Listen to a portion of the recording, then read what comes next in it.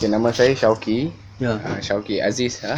Saya daripada Pusat Sejarah Rakyat. Ya. Dan saya ke sini untuk membuat sejarah lisan berkenaan dengan pejuang-pejuang dahulu, dan salah seorang pejuang yang saya ambil hari ini adalah Cikgu Hashim.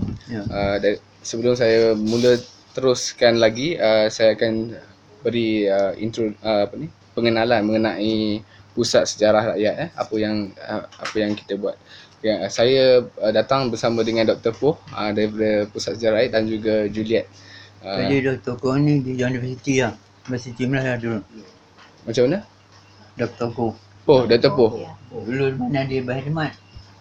Di universiti. Dia berkhidmat di, beliau adalah timbalan Setiausaha Agung Barisan Sosialis di Singapura.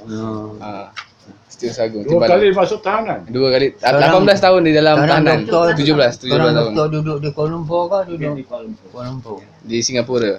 Okey, jadi saya beritahu cerita sikit tentang pengenalan Pusat Sejarah Rakyat. Adalah sebuah pusat sejarah yang baru ditubuhkan untuk merekodkan sejarah Malaysia daripada perspektif rakyat.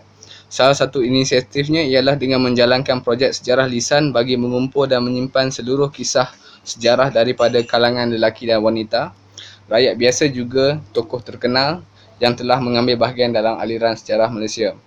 Jadi itu pendek tentang Pusat Sejarah Rakyat. Okey, saya akan mulakan dengan mengenai kisah-kisah lebih banyak kepada kisah peribadi, personal, peribadi, kehidupan peribadi dahulu. Okey.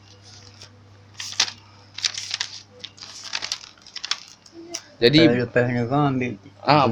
Boleh. Pakcik ni boleh dengar. Boleh dengar Pakcik? Kurang sikit lah. Okey, jadi yang pertama sekali saya akan tanya mengenai nama penuh. Pakcik beritahu tarikh lahir, tempat lahir.